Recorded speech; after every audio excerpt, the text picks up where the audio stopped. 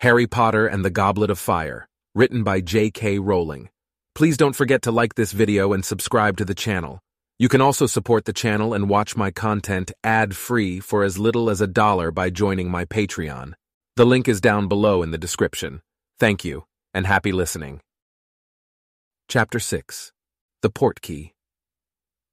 Harry felt as though he had barely lain down to sleep in Ron's room when he was being shaken awake by Mrs. Weasley. "Time to go, Harry dear," she whispered, moving away to wake Ron. Harry felt around for his glasses, put them on, and sat up. It was still dark outside. Ron muttered indistinctly as his mother roused him. At the foot of Harry's mattress, he saw two large, disheveled shapes emerging from tangles of blankets. "It's time already?" said Fred groggily. They dressed in silence, too sleepy to talk. Then, yawning and stretching, the four of them headed downstairs into the kitchen.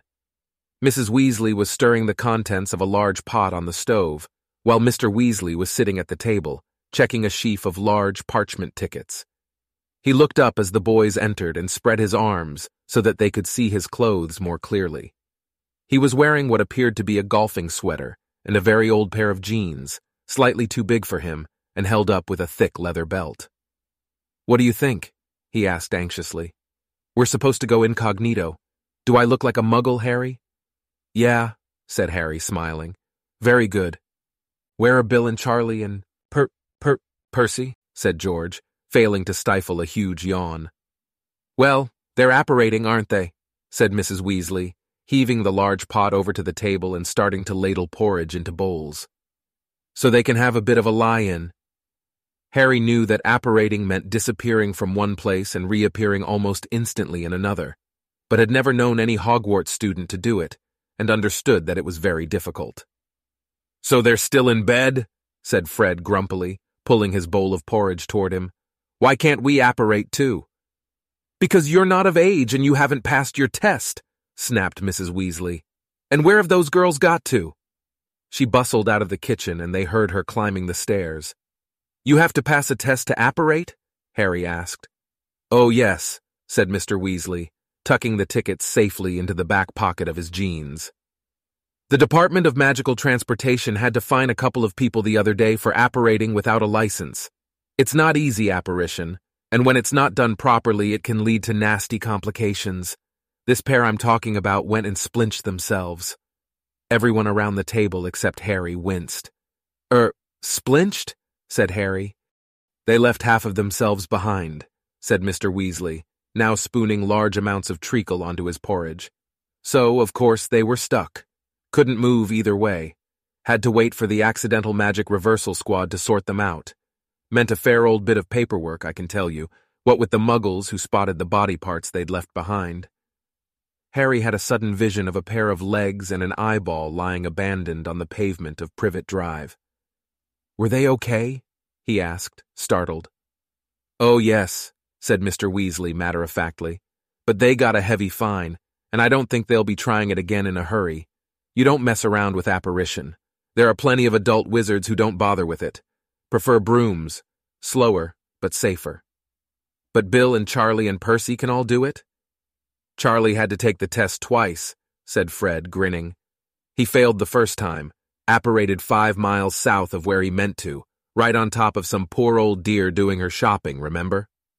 "Yes, well, he passed the second time," said Mrs. Weasley, marching back into the kitchen amid hearty sniggers.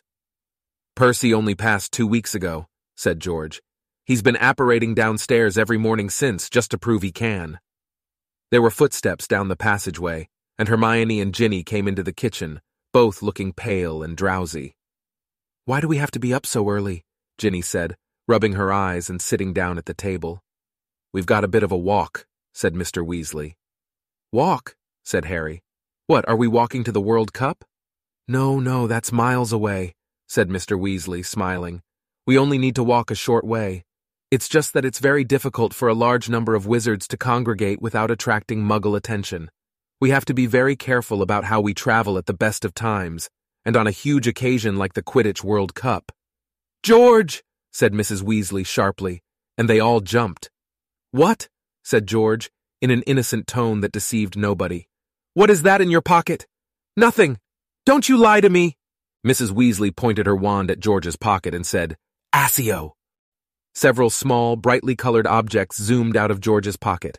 He made a grab for them but missed, and they sped right into Mrs. Weasley's outstretched hand.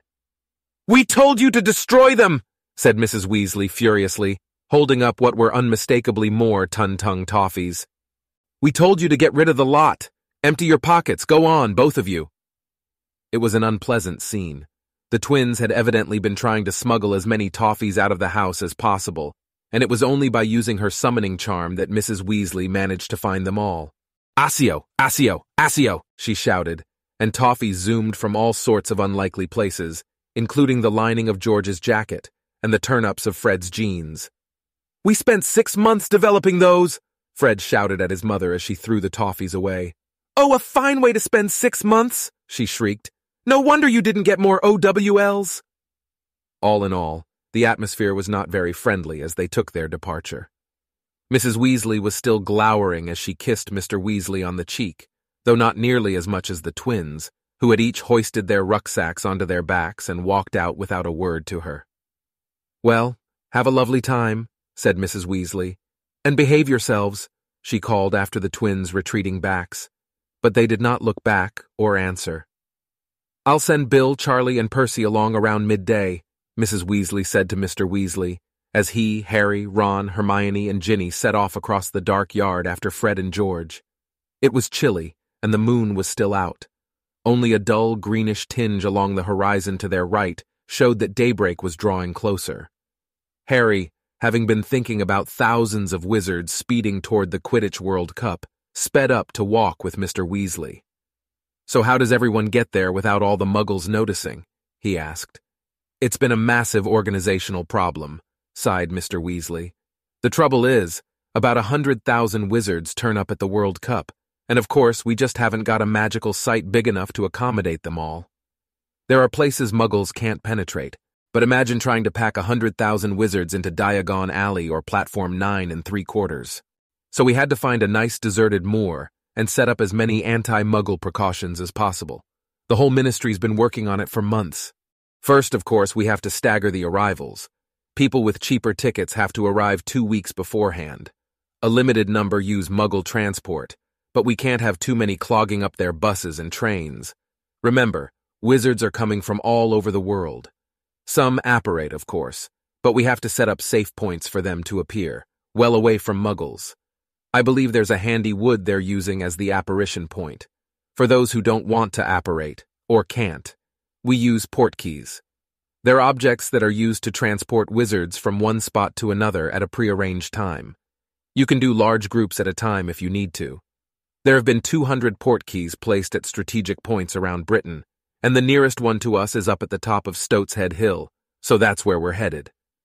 Mr. Weasley pointed ahead of them, where a large black mass rose beyond the village of Ottery St. Catchpole. What sort of objects are portkeys? Said Harry curiously. Well, they can be anything, said Mr. Weasley.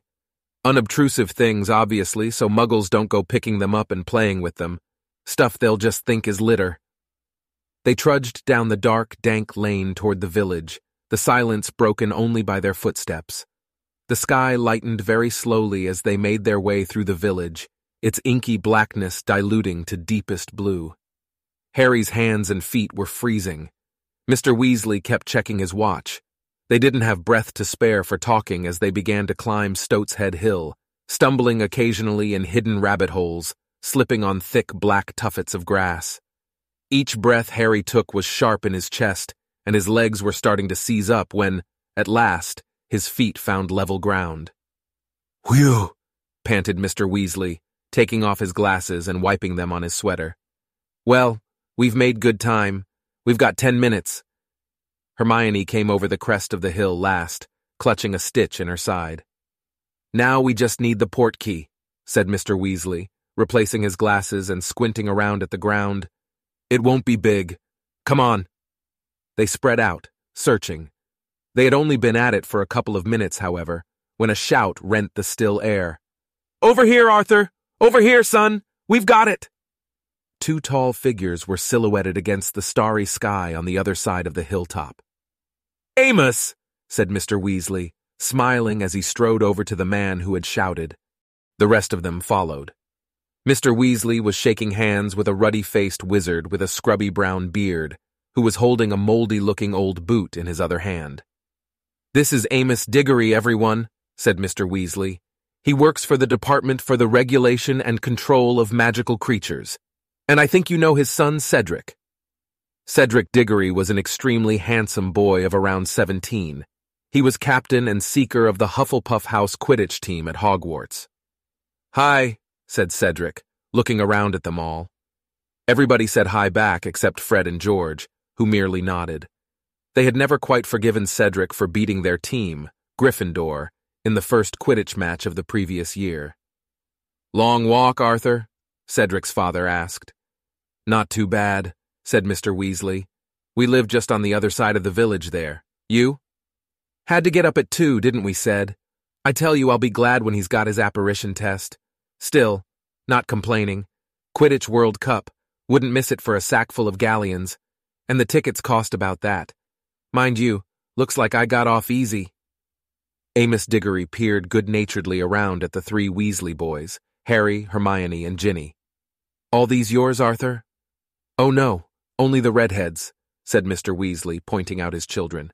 "This is Hermione, friend of Ron's, and Harry, another friend." "Merlin's beard," said Amos Diggory, his eyes widening. Harry Potter?" Yeah," said Harry. Harry was used to people looking curiously at him when they met him, used to the way their eyes moved at once to the lightning scar on his forehead, but it always made him feel uncomfortable. "Ced's talked about you, of course," said Amos Diggory. "Told us all about playing against you last year. I said to him, Ced, that'll be something to tell your grandchildren, that will. You beat Harry Potter." Harry couldn't think of any reply to this, so he remained silent. Fred and George were both scowling again. Cedric looked slightly embarrassed. "Harry fell off his broom, Dad," he muttered. "I told you. It was an accident." "Yes, but you didn't fall off, did you?" roared Amos genially, slapping his son on his back. "Always modest, our Ced, always the gentleman. But the best man won. I'm sure Harry'd say the same, wouldn't you, eh? One falls off his broom, one stays on. You don't need to be a genius to tell which one's the better flyer." "Must be nearly time," said Mr. Weasley quickly, pulling out his watch again. "Do you know whether we're waiting for any more, Amos?" "No, the Lovegoods have been there for a week already, and the Fawcett's couldn't get tickets," said Mr. Diggory. "There aren't any more of us in this area, are there?" "Not that I know of," said Mr. Weasley. "Yes, it's a minute off. We'd better get ready." He looked around at Harry and Hermione. "You just need to touch the Portkey, that's all. A finger will do." With difficulty, owing to their bulky backpacks, the 9 of them crowded around the old boot held out by Amos Diggory. They all stood there in a tight circle as a chill breeze swept over the hilltop. Nobody spoke. It suddenly occurred to Harry how odd this would look if a Muggle were to walk up here now. 9 people, 2 of them grown men, clutching this manky old boot in the semi-darkness, waiting. 3, muttered Mr. Weasley, one eye still on his watch. 2, 1. It happened immediately. Harry felt as though a hook just behind his navel had been suddenly jerked irresistibly forward. His feet left the ground. He could feel Ron and Hermione on either side of him, their shoulders banging into his. They were all speeding forward in a howl of wind and swirling color. His forefinger was stuck to the boot as though it was pulling him magnetically onward, and then his feet slammed into the ground. Ron staggered into him and he fell over. The Portkey hit the ground near his head with a heavy thud. Harry looked up. Mr. Weasley, Mr. Diggory, and Cedric were still standing, though looking very windswept. Everybody else was on the ground. 7 past 5 from Stoat's Head Hill," said a voice.